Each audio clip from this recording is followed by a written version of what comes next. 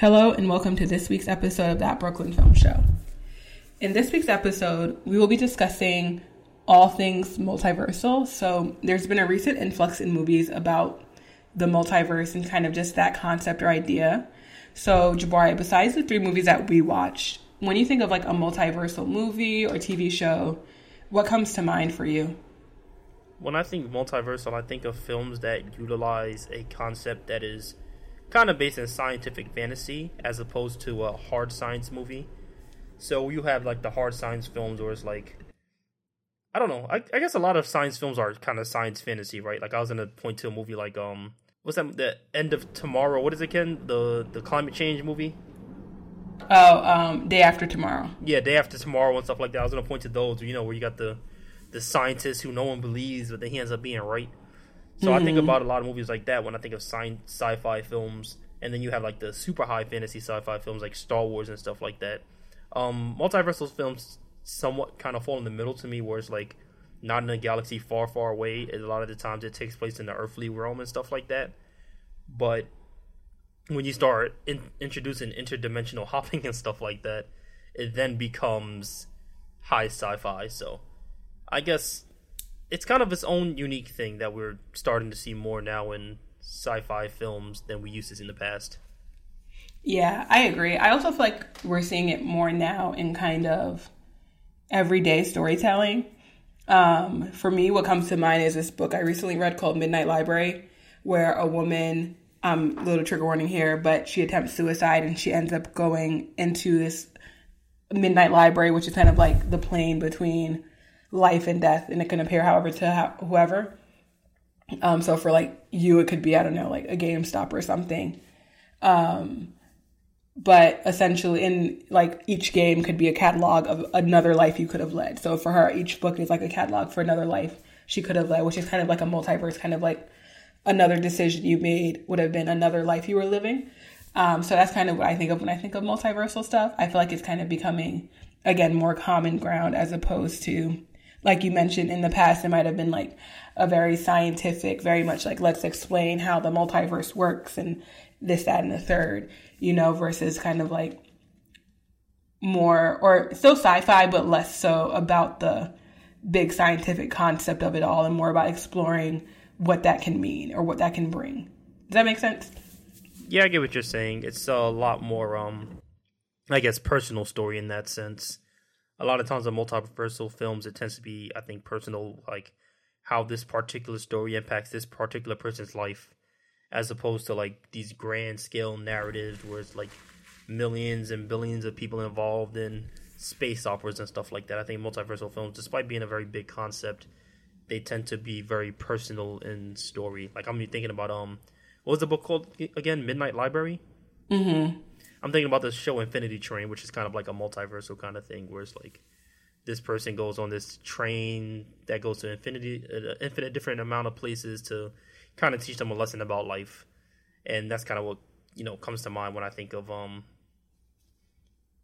multiverse films, which is kind of funny considering it's like literally the infinite verse, yet these very personal stories.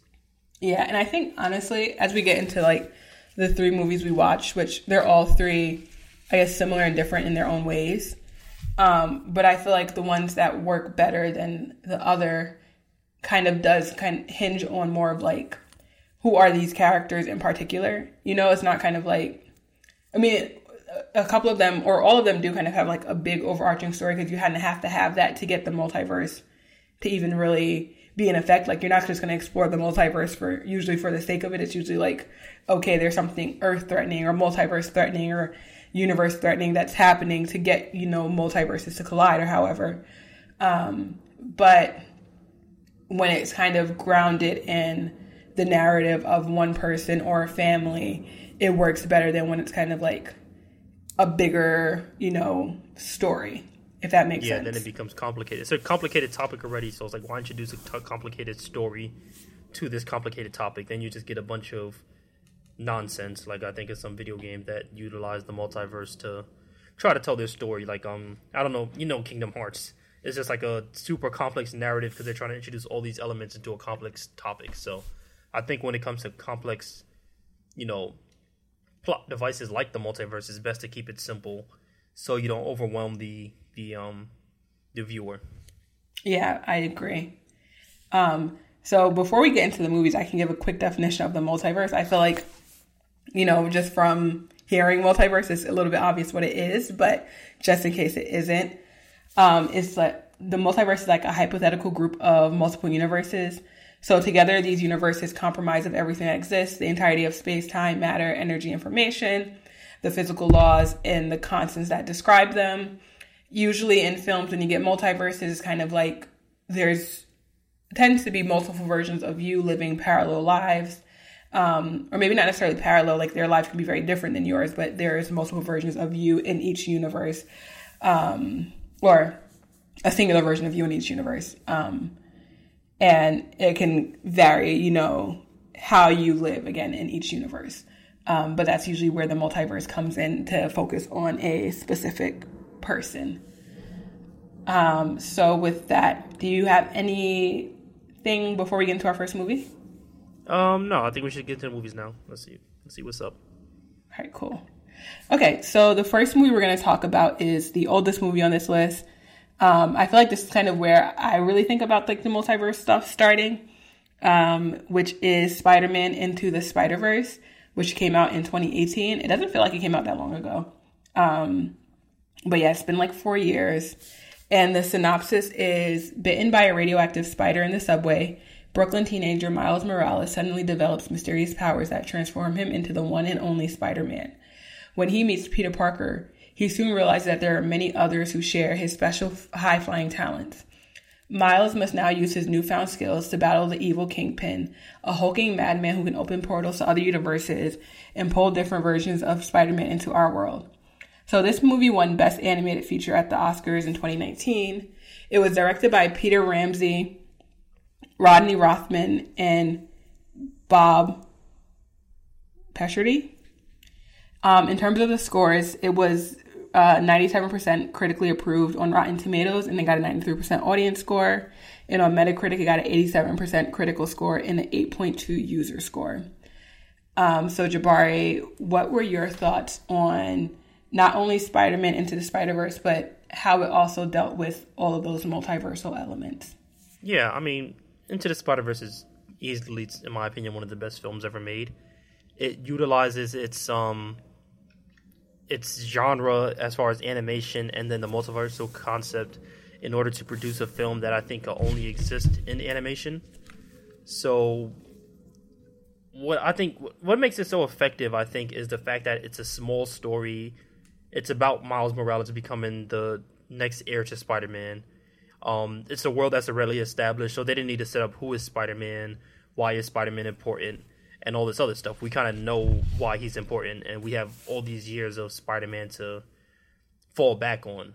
But by then introducing the multiverse, it's almost like a coming-of-age story with a mentor from a different place. And it's like, we know what a coming-of-age story is. We know what a mentor story is, but then utilizing the multiverse to be like, hey, your mentor is going to be from a different part of the universe where you have to learn how to protect yours, I thought was very effective and made it one of the best films, in my opinion, ever made, especially at the pace that it moves because of, just how good it is. Like, I think the movie doesn't falter in a lot of places, and it utilizes its elements to tell a really good story. Yeah, I agree with everything you said. I feel like one factor of like a really well-made film, and not the only factor, because I don't feel like not every well-made film has to have this factor, but a big factor is rewatchability. And this movie is so rewatchable. I feel like you get something from it every time. Yeah, I think I saw it like 5 times in theaters when it came out. Yeah, I definitely saw it. I think I saw it at least twice in theaters, but I've seen it 3-4 times since then. I watched it again for this episode. But I think you're right. It utilizes the multiversal factor well in that it kind of pulls in all these different characters, and obviously spend more time with certain Spider-Men than others in this story, just because that's like how it works. But pulling in like a Peter Parker from another universe who's more jaded and, kind of more down on his luck than a Peter Parker from this universe, because a tragedy has happened, works because it kind of builds his confidence back up while he also gets to teach Miles to kind of start to learn to believe in himself. I think following a character who isn't Peter Parker also makes it more interesting because, again, we have like live action Peter Parker in 3 iterations at this point. So we already knew that character. So you're bringing in a new character who is interesting, who has a different story, who represents a different group as well. So like having an Latino Spider-Man makes it a different angle as well. And having him be, I think Peter Parker's from Queens, right? But this Miles Morales is from Brooklyn. He has a different backstory, all of those things. It's kind of like a different, just because you're from, like, he's from a different borough, but it changes the whole culture of the character. Plus, it's kind of like a new era Spider-Man where, Peter Parker kind of had this, very 1960s vibes in a lot of the films, where Miles feels a lot more 2000s and a lot more modern. Mm-hmm. I agree. The multiversal concept alone makes it feel more modern as well. Like, it seems like a concept that would exist in 2018 when it came out. Yeah, like I guess it would have been built very differently than it was built in the movie in 2018. Like it might have existed in some iteration in 1960s, but it would have looked very different. New York looked very different, Yeah. So I think that was a cool. Yeah. Oh, go ahead. Yeah, when I was saying that it could only exist in animation is because of like the way it plays with different animation styles for the different Peters. So you have like Peter Porker, you have like Spider-Man Noir, who's like exists in a way that's very, old school, black and white, blah blah blah. They changed the frame rate for how Peter swings versus how they changed the frame rate for how Miles swings versus how Peter swings, so it looks more choppy and less refined. And when Peter swings, it's a lot more it's framed properly as far as frames per seconds go. So you subconsciously be like, oh, he's a lot smoother because he's more experienced, while Miles is choppier and a lot more rigid because he's not a professional Spider-Man. So they just utilize almost every element of the medium in order to make the film what it is. And instead of just being like, oh, these people are from different universes, they're like, all right, let's show that they're from different universes by showing that in each universe they have their own animation style that makes sense to them, but to others outside of their universe, it might just seem odd or jarring. Mm-hmm. Yeah, I completely agree with everything, especially the animation part. Every other movie we're going to talk about or the other 2 movies we're going to talk about is live action. And the one other movie I'm going to bring up now, which is the Spider-Man that just came out, Spider-Man No Way Home. I feel like you didn't get that same feeling. Like, it was really cool, you see all 3 actors who played Spider-Man in the same place. But I feel like with this one, they were able to utilize the animation style in such a cool way where it's kind of like these people or these Spider-Men are clearly from different places. The way it looked like a comic book, like literally when you're watching, it looks like a comic book on screen, is so cool. The way to utilize, like, okay, we're going to use a new issue of a comic for every kind of chapter of this story. I liked that a lot because I feel like a lot of stories do like chapter 1, this, and chapter 2. And it was like, okay, instead of doing that, how can we creatively show that we're going into kind of like a new beat of this movie now? And I think that's not possible without, I guess you could do it in live action, but it wouldn't work the same way. It's kind of like when we had the episode about Satoshi Kon and how like what he did with Paprika or even Perfect Blue. It's kind of like you're building out these dreams and it's a little bit difficult to build out a dream as fantastical as it can be in live action versus real world. And I feel like the same thing with this. Like, obviously you have all of these Marvel movies that are like very successful, or MCU movies that are very successful at telling comic book stories. But to see a comic book movie animated in like a comic book style, I feel like was very effective in the way that they did it. Even like the way you can show a person glitching in one reality versus another, or the way that they were able to make, because you have Kingpin like in live action, but the way how menacing Kingpin was in Into the Spider-Verse, it's not humanly possible. Like, this man was like full body with like his head in the middle of his being like 8 feet tall, shoulders, taking up the whole screen, his face only taking up a portion of his body. It was just like, what's that word I'm looking for? It was like uncanny in how he looked, but it worked well for what the character was. Yeah, it gave you what it was like supposed to, where you're kind of like, this is a threat, I mean, you don't have to be, obviously people are threats in real life and they're not like that huge, but Yeah. it it really worked to kind of convey like, oh no, this person is scary. Like when he walks in, it was like clicking his pencil and everything, or Porky Spider Pork or Spider Pig, can't remember his name, Peter Porker. Yeah, it's like, yeah, you can't do that in live action. Like you can't have that, you know, added humor, or the fact that Spider Noir's cape blows, and the fact that the other Spider Woman girl, she was literally like in anime style. So it's like you're able to completely change the animation style and kind of blend it into one universe. And I think different that animation styles says a lot about the character's personality as well. Were you gonna say? Yeah. Oh no, yeah, 100%. Like you would get the vibe of. I was like, if I watched a movie that was based off of the girl in her like was it the one where you have the mind link? Can't think of the word. Telepathic spider? I don't know. Psycholink spider. But if I was to think of that, what that movie would be, I could picture that clearly because of her animation style. If I was to think of Spider Noir's movie, I could picture it clearly because of his animation style. And I feel like you kind of lose that a little bit with live action. But also I feel like, and this was another one, this was on our the coming of age movie list. This is the one that we ended up moving to this episode for the multiversal one. But I feel like it was also a great coming of age story for Miles to see him go from like, you know, being bit by the spider, finding out all these like secrets about his family, to eventually becoming his own Spider-Man that wasn't like wearing Peter's costume. That wasn't exactly Peter. He was his own person. Like that scene where he jumps off of the building and kind of like does a upside down flip. Upside down thing. Yeah, it's such a good scene. Like every time you watch this, like this is so good. And the way they were able to do that, like just shows how much thought they put into it. But again, I think the multiversal factor added to that because they were able to pull in all of these different elements from different universes, and then were able to tell this cohesive story where you kind of got growth for all of the characters. So you got growth for the Peter Parker from the other universe, where he kind of saw like, okay, I have been messing up a little bit. Let me go back to my universe and try and fix things. Yeah, exactly. You had growth for Gwen Stacy, where she was like, I can let people in. It's not a bad thing to have friends, because she lost her Peter. So she was like, I'm done with people. But now she's like, you know, I can be open to that. You lost your Peter Parker, so she was a little bit scarred by it. But everyone had their own, well, most people had their own kind of character arc. Like, I mean, Peter Parker and Spider-Man Noir, not so much. I mean, he got his Rubik's Cube that he was going to figure out somehow in his universe. But yeah, no, not like big story development, character development, Yeah, it wasn't like a whole character arc, but I think the primary characters, who was Gwen, Peter, and Miles, they definitely got a character arc in the film.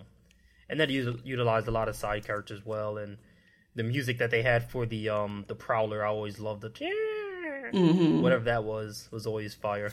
So I just think the movie, like I said, it's one of the best films ever made, in my opinion. Not just animation, but films in general. And you literally can't go wrong with it. If it was like, show me one film that shows you how to make a multiversal film, that's probably the one I would point to. Mm-hmm. Well, maybe not. Let's talk about that again later on. Yeah, I was like, I don't know if I would point to that one, but if someone said like, show me, you know, like an animation film that, you know, utilizes the multiverse well, show me like the best, this might be controversial, show me the best comic book movie, I might point to this one. No, I think it is kind of thing. Movie, hands down. Yeah. Like, I don't think that's controversial. I think that's I think that'll be pretty popular accepted. Opinion. Yeah, I think that's pretty. I don't think that's a hot take. Yeah. All right. Any final thoughts before we go into the next movie? If you haven't seen Into the Spider-Verse, watch it. It's on Netflix still. It's on Netflix still, right? It's not on Netflix, but it's available to rent on Amazon Prime. And I think if you have like FX or something, you could watch it there. Yeah, definitely watch it though. It's one of the best films ever made, and if you're missing out, you need to catch up. Yeah, I agree. My final thought would be, I'm a little bit nervous for the sequel. I mean, I feel like that's just kind of the thing where if you make such a good first of something, it's hard to follow up. Yeah, because I also feel like a big part of it was that it was so unexpected.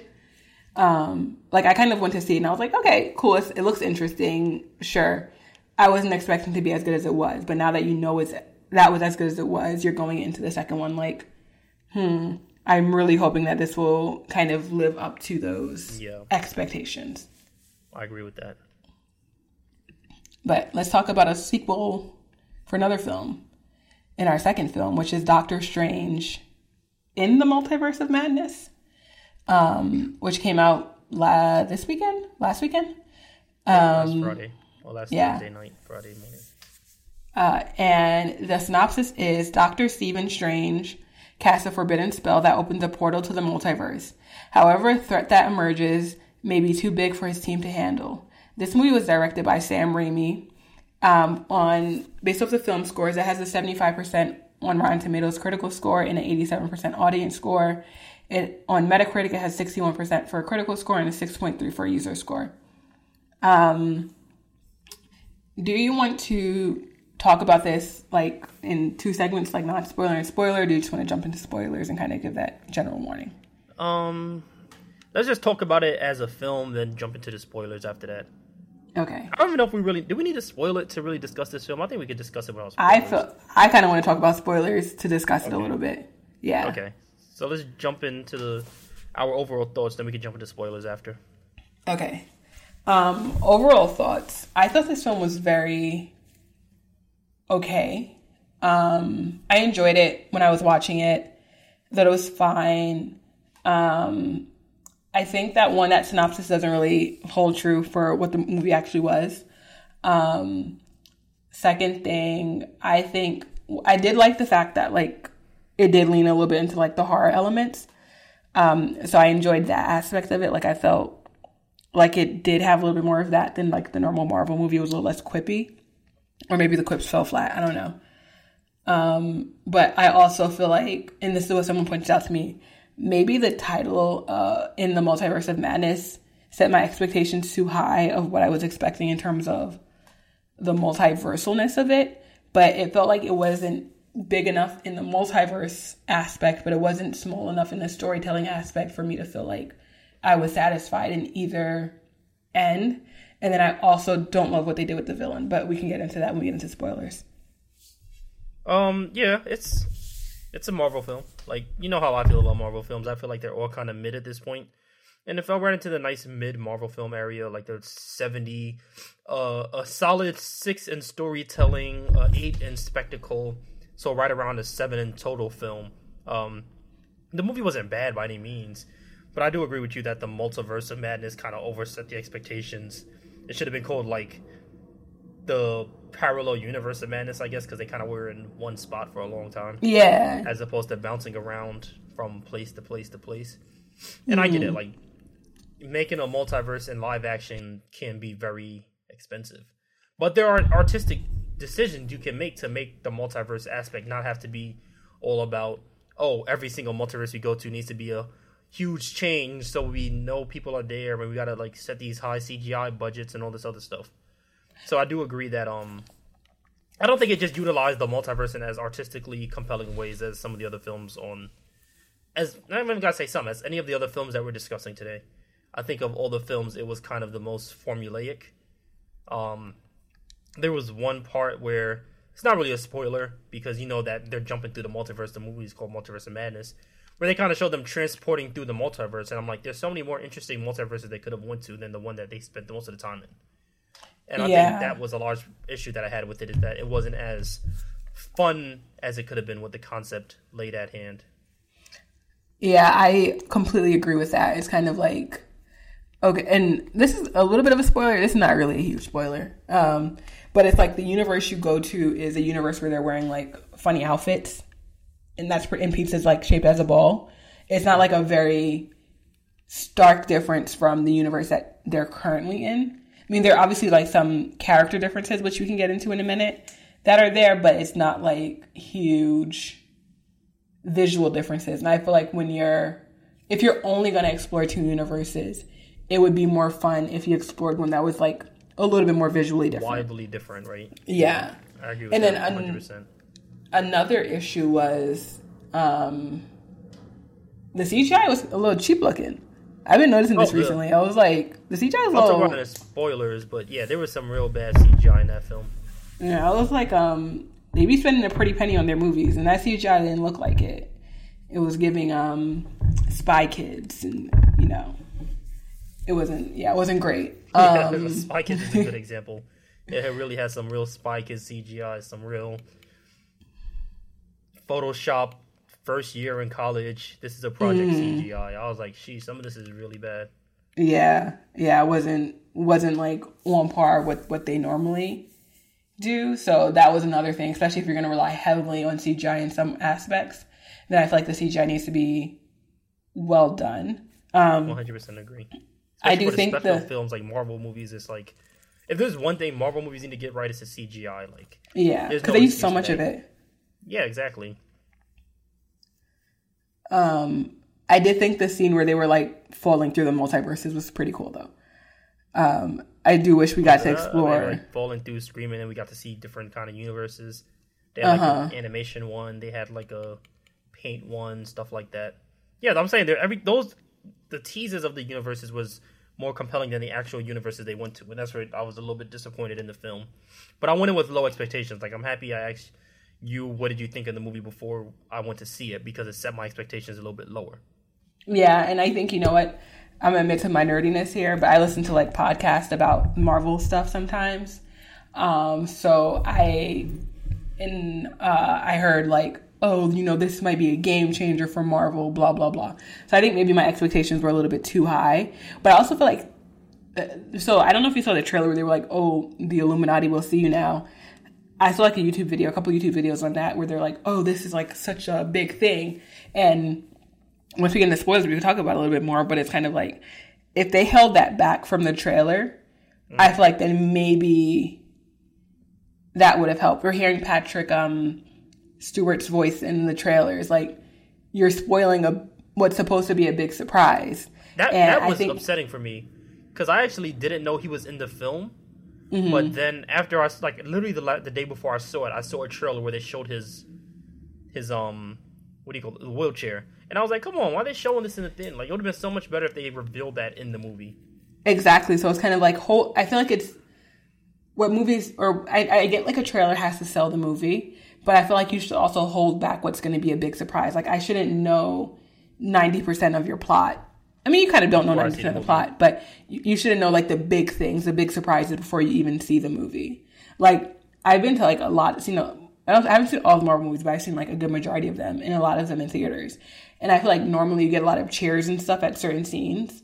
And I feel like in this movie, we got maybe like one or two applause. And mind you, this is like opening day. So that kind of tells me like, okay, I feel like people aren't feeling this as much because they're not even cheering at the big scenes. And these are like the crowd that this is for, because these are people that are going to see it like day that it opens kind of crowd, This is like the hardcore fans who see these movies the moment they come out, not just the sort of kind of fans who like, oh, I'll wait to see it after a week or two after it comes out. Yeah. What is the rule for Marvel films? How long do you think you have to see it before you say, oh, you can't talk about spoilers? I think you could give it like I give it a month. A month? A month's kind of long. Maybe 2 weeks. I feel like 2 weeks. You give it like 2 weekends, because like one weekend maybe you couldn't make it, and you couldn't make it during the week, so the next weekend you can go see it. I feel like after that, it comes out Friday, then you got till next Sunday. Yeah, I think that's fair, but not too long. You don't get too long to wait to see it. Like 3 years later, yo, don't spoil Endgame for me. It's like, come on, man. That's like when people say like, don't spoil a '90s movie. It's kind of like, it came out in the '90s. Like, I'm sorry, like, you had time to see it. It did not come out recently. You can't be mad at it. If you could avoid spoilers, shouts out to you, but you can't expect people to go out their way to not spoil it. Yeah. It's like you were talking about Psycho in front of me. How did you spoil it? Exactly. Like, bro, that movie came out in the 1960s. Exactly. But yeah, so do you want to get into spoiler territory now? Yeah. What did you want to spoil? Like I said, I don't think this movie, like, I wasn't compelled enough to really be, like, shocked or anything to really, like, have a huge spoiler discussion. Mm-hmm. But if you have anything in particular you wanted to touch on, I definitely don't mind. Oh, before you start, if the CGI with the eye was one of the worst CGIs I've ever seen, and I was so, like... Yes, okay, that's one spoiler, yes. That eye, trash, garbage. Like, I was like, wait, this can't be real.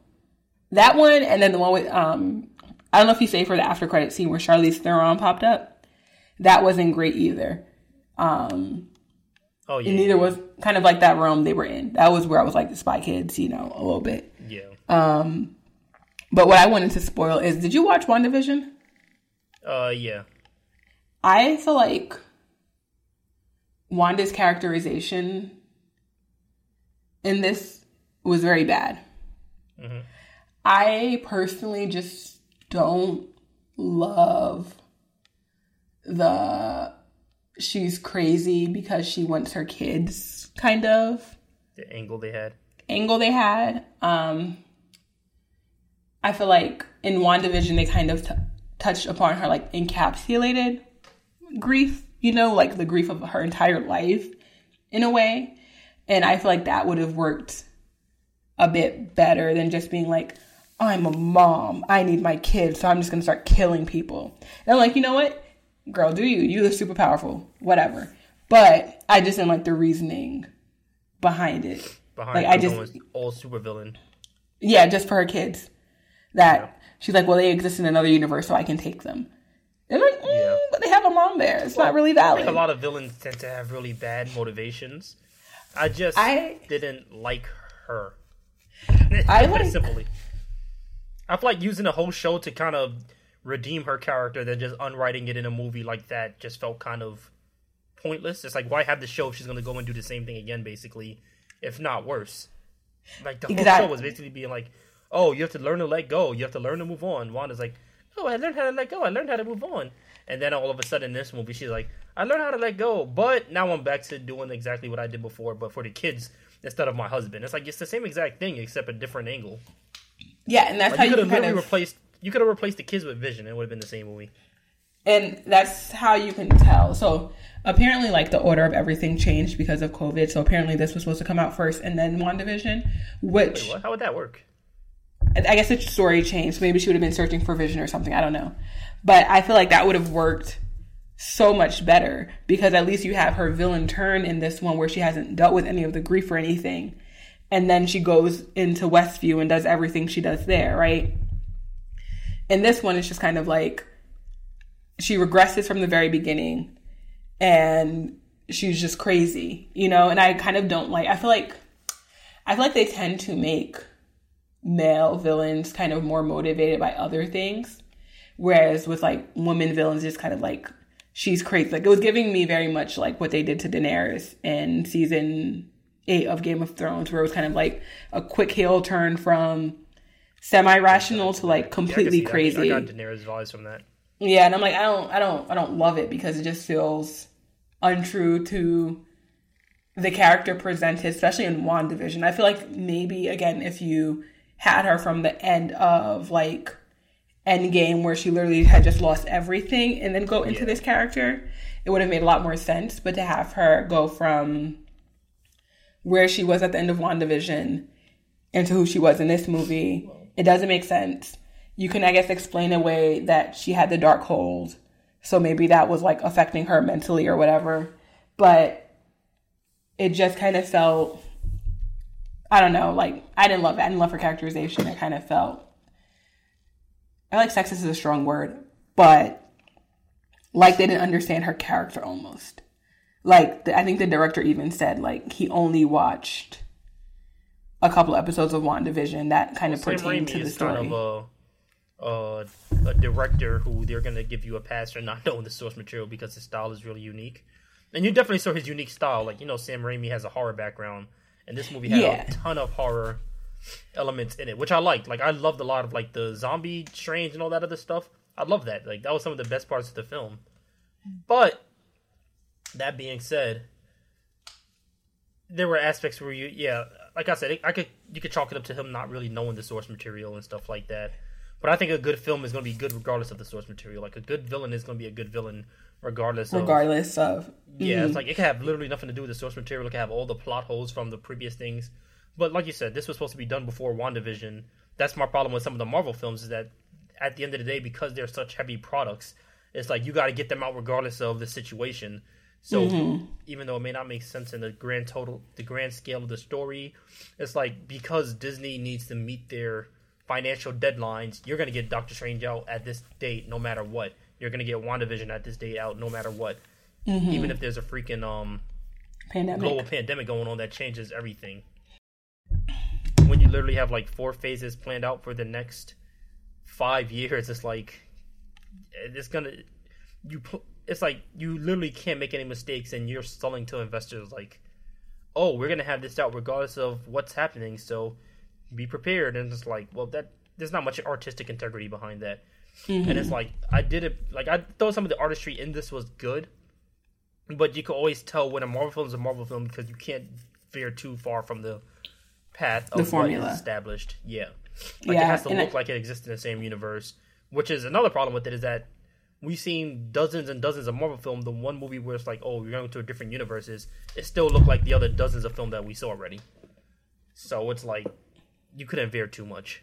I agree with all of that. I also think like they gave Sam Raimi, again, I've seen a couple of things. So I've seen like obviously like the old Spider-Man movie.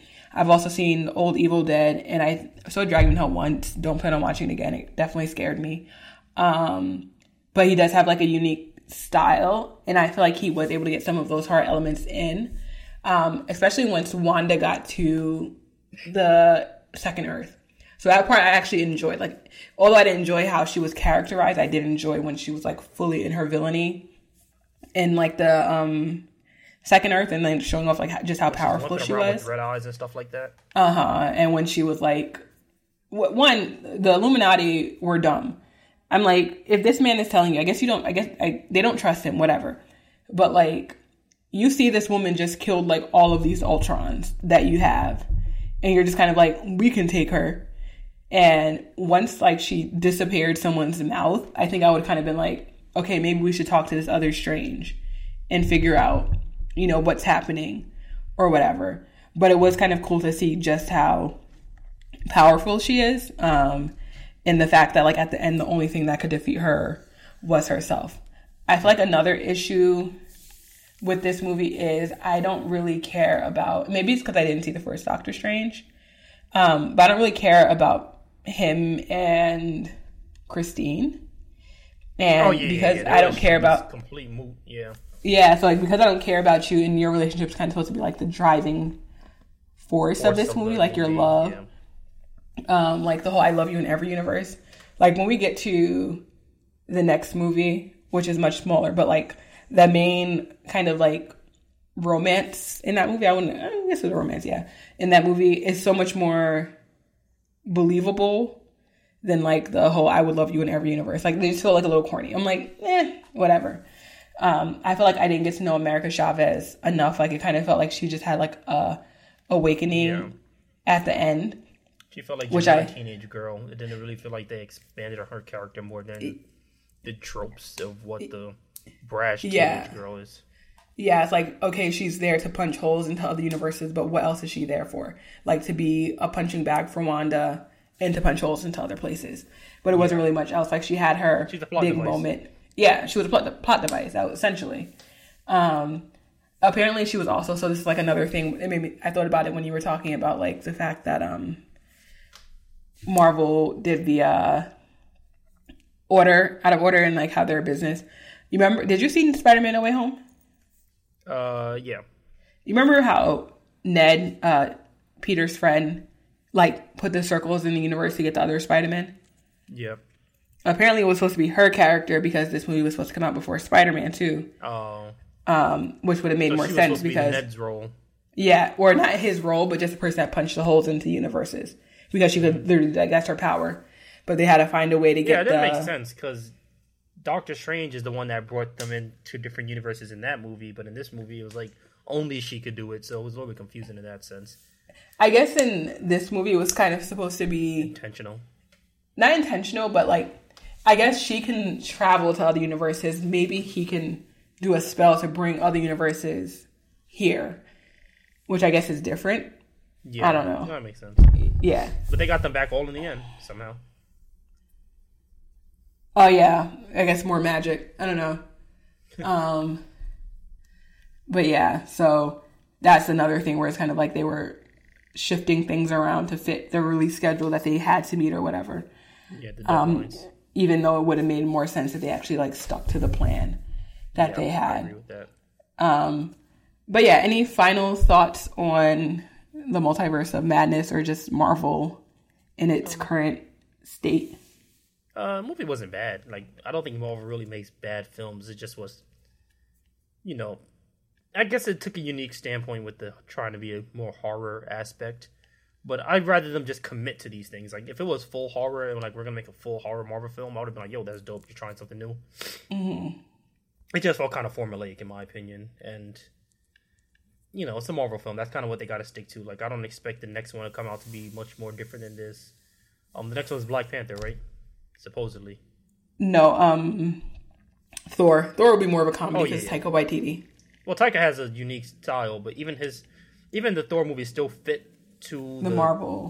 But I feel like his style fits in. I think because, you know, Marvel's all about witty humor and being fast quips. He does that really well in general, so it kind of like the perfect version of the Marvel formula, as opposed to being very different from the Marvel formula.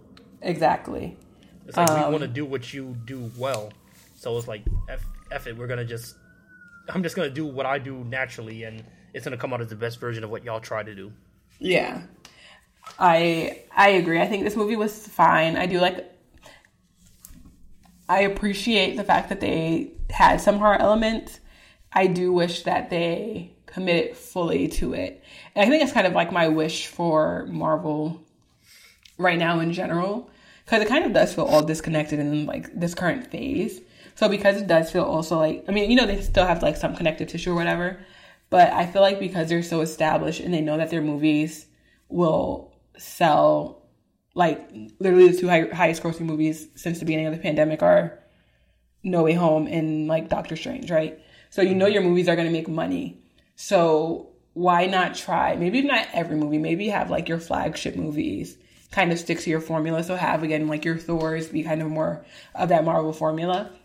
But why not give like a director a chance to like kind of truly try out their vision with the film? Like let the director fully commit to making it horror. And you can make a PG-13 horror movie that's scary. Like it doesn't have to be rated R. You can still like make it where, you know, people can go see it or whatever if that's like a worry.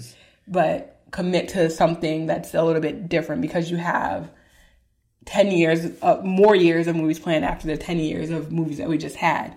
So why not allow something new to like break in? Because I feel like at some point people are going to be like, this is getting stale, this is getting old. So you have to allow something new, you know?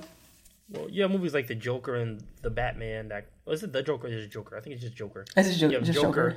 And The Batman. Those are movies that kind of come about from the fact that DC has no other choice but to try something new. Because what they've been doing hasn't worked. And they tried the Marvel formula with the fast quips and the, you know, the stars that everyone loves. It just doesn't work as well. So they're like, you know what, let's just make our one-off dark films and see how people like it. And then people love those more. So until Marvel's in a place where they have to do something new, they're not going to. That's true. I just feel like, especially because they have all of these new properties. So you have like the Fantastic Four now, which was introduced in like, kind of introduced in Doctor Strange. Obviously, it can be a very different character because you can look however in whichever multiverse. But you have Is he supposed to play him from now on, or that was just a one-off? I think they haven't said, but I feel like it was just a cameo at least for now. Yeah. But if you have like the Fantastic Four, you have the X-Men now, why not utilize those characters to kind of have like a different direction? You know? So like allow the X-Men to maybe be like your more mature movies. Allow Fantastic Four to be a little bit different. Just like you have these new avenues where they don't all have to be the exact same quippy, fun, joke kind of thing. Like they can be a little bit different. So allow for that. That's what I'm hoping. It probably won't happen because again, they make hundreds of millions of dollars for like almost every movie they release. So why change what works for them? $1 billion or hundreds of million every film, and that doesn't include merchandising. That's like, why change? Yeah. Okay, so with that, we can get into our final movie on this list, which is very different than Doctor Strange and the Multiverse of Madness. And very different from Spider-Man to the Spider-Verse too, in that it's not a comic. Yeah, it's not a comic book movie. It's a much smaller movie. And the synopsis says, I can see it as a comic book. Yeah, interdimensional rupture unravels reality An unlikely hero must channel her newfound powers to fight bizarre and bewildering dangers from the multiverse as the fate of the world hangs in the balance. This movie was directed by the Daniels, and for the film scores, it has an 82% on Metacritic and a 7.4 user score, and a 96% critical score on Rotten Tomatoes and a 91% audience score. So, Jabari, do you want to get into your thoughts on this film first? Oh, yeah, I think this movie was superb. Like, it's one of those movies that you come out and you think about, okay, where does this fall in my, like, favorite films, like, ever? And that's kind of how I felt. I was like, does this fall into, like, my top 10, top 20, top 15? And I'm going to see it again and give it more time before I make, like, brash judgments like that. But it was a movie that I felt genuinely like a new film when I saw it. It felt very original. It felt very polished. And it felt like it did a lot with... Because you could tell it was made during COVID. Like, they utilized few spaces to tell this galactic story, but despite that, it still felt bigger than a movie like Doctor Strange, which had $100 million budget. And I think that was all because of the amazing writing and the artistry behind the film. So, this movie utilized, in a similar way to Spider-Man Into the Spider-Verse, it utilized different art styles to show the different way dimensions looked. And that was probably my favorite part, was like seeing the different dimensions and how they utilized what art style to show that. Now, it didn't go as far as Into the Spider-Verse, I would say, as like having different dimensions intersect, where like one character from another dimension came into their dimension. It was like, you could see how, like, they didn't have like hot dog finger lady come into their regular dimension. It's like, okay, this is just jarring to see in the way that they had Spider-Man Noir in Peter's universe. I mean, Miles' universe. But what they did do was bring the primary characters into other universes, so you could see how different those universes and the setting was. So, like, while in Spider-Man and Into the Spider-Verse, they showed how different the universes were by bringing the characters into a more normal universe. In this movie, they brought normal characters into crazy universes as a way to show us how wacky and wild those universes were. And I really loved how they did that.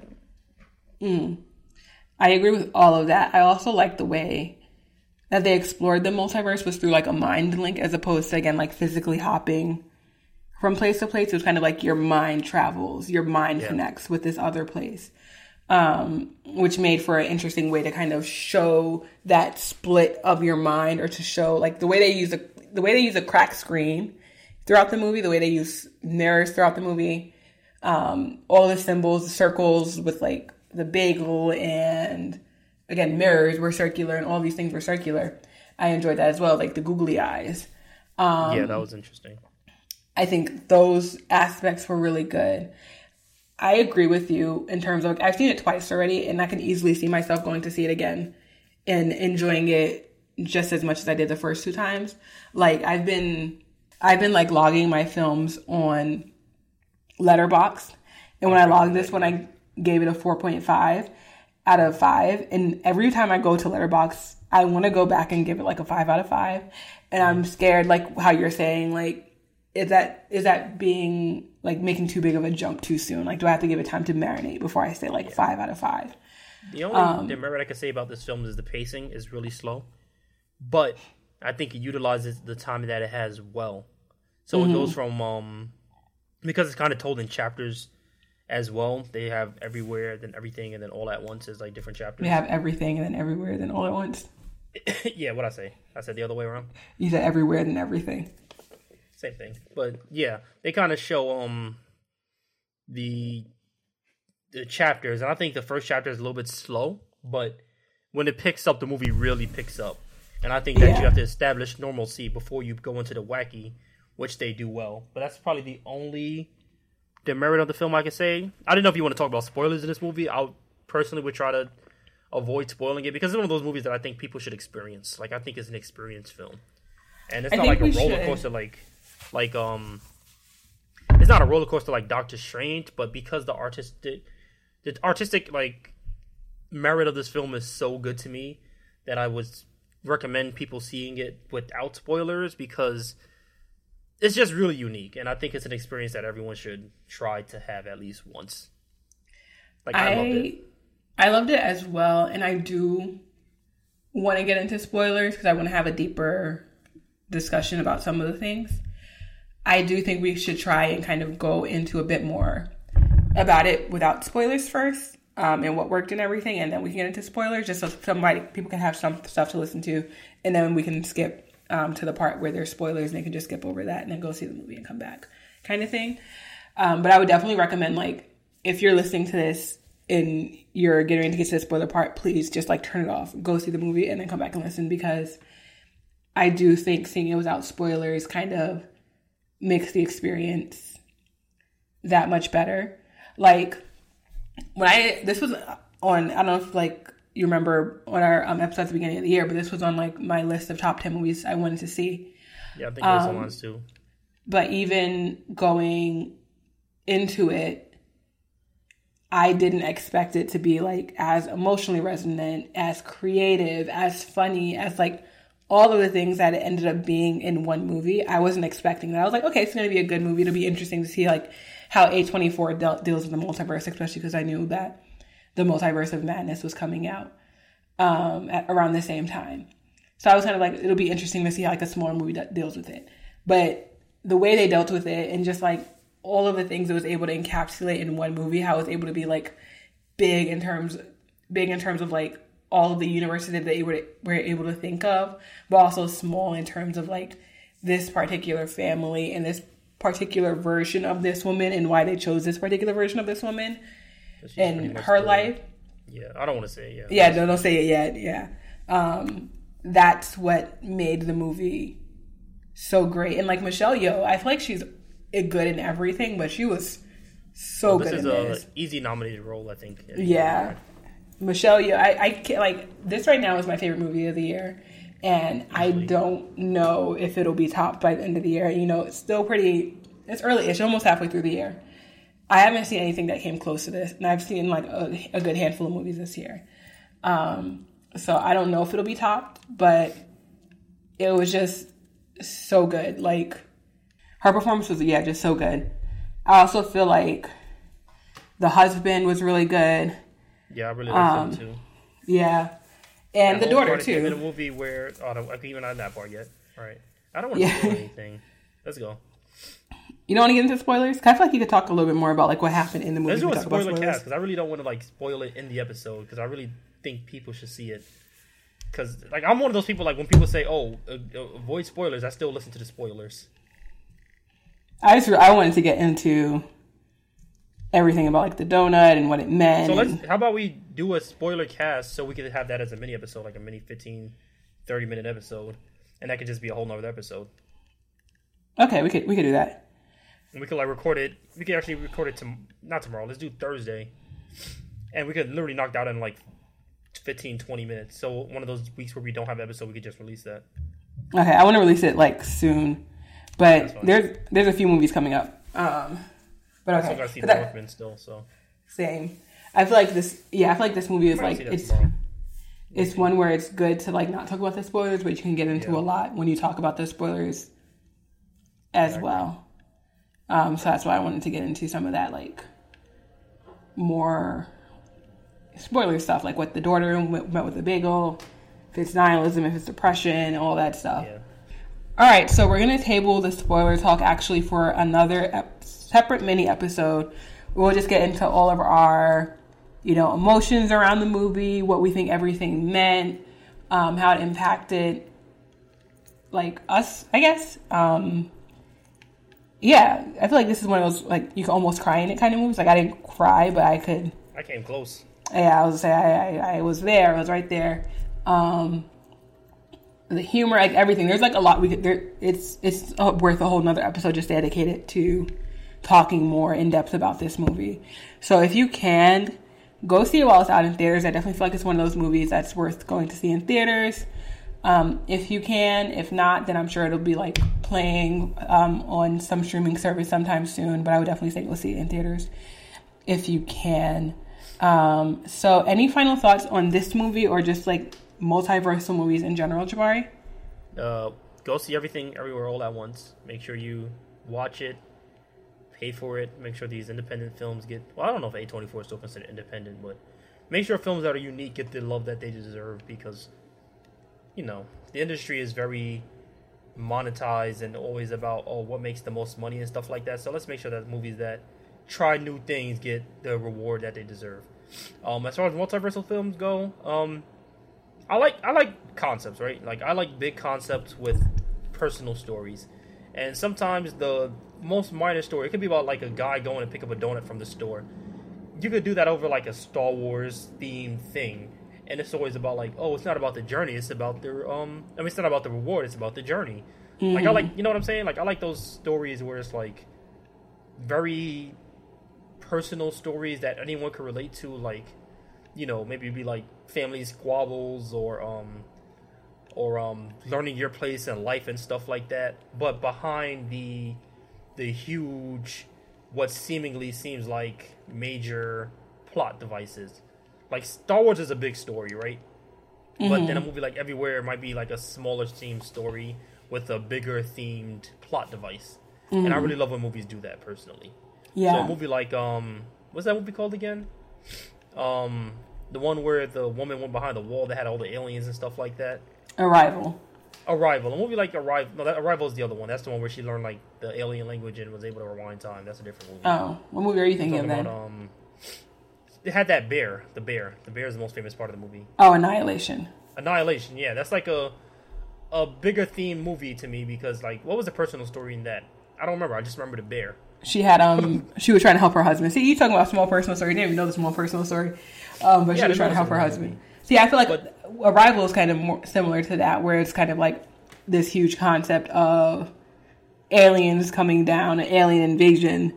But really, it's just about this woman learning this language and trying to, like, a spoiler for Arrival, like, it's been like 3-4 years. It's over already. Yeah. Yeah, it's too late for that. It's really about her learning this language and then deciding if she wants to have this family or not. Or Eternal Sunshine of the Spotless Mind, even. Yeah, that's another good one.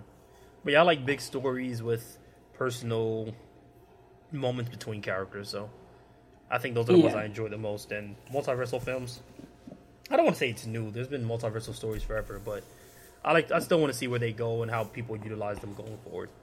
Yeah, I think I agree with that concept. I like the big blockbuster movies, but I really love like a character driven film, and I think if you can find a way to do that while you're introducing some sort of interesting concept, such as a multiverse, like in Everything Everywhere All at Once, that's kind of like the best of both worlds in a way. Because sometimes we just kind of have a movie where like a family's just sitting around the table talking. It's like, okay, spice it up a little bit. But when you're like, okay, this family's talking, but she's like linked to another person from, or this guy's going to get a donut, but he tripped into, I don't know, space or something. He tripped into a well that led to like an alternate, I don't know, something like that. It's like, okay, cool. It's like you're still getting from point A to point B, but you're adding like these interesting things that allow the characters. I think that's what it is.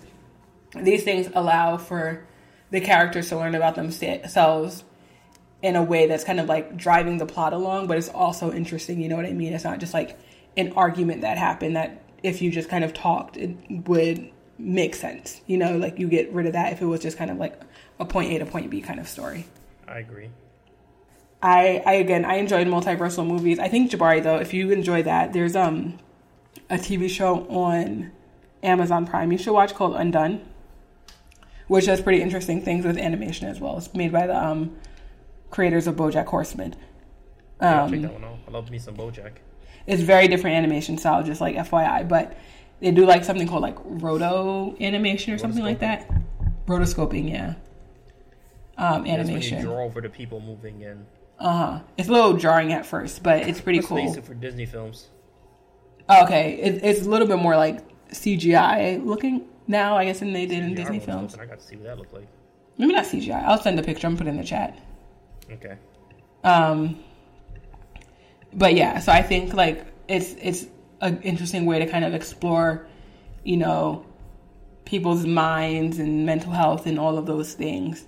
And I hope that we kind of have like more of that moving forward, where we take like these huge concepts and kind of bring it down to earth a little bit. I agree. But yeah, with that, that's the end of this week's episode of That Brooklyn Film Show. Again, we'll be coming out with a special episode for spoiler talk for Everything Everywhere All at Once.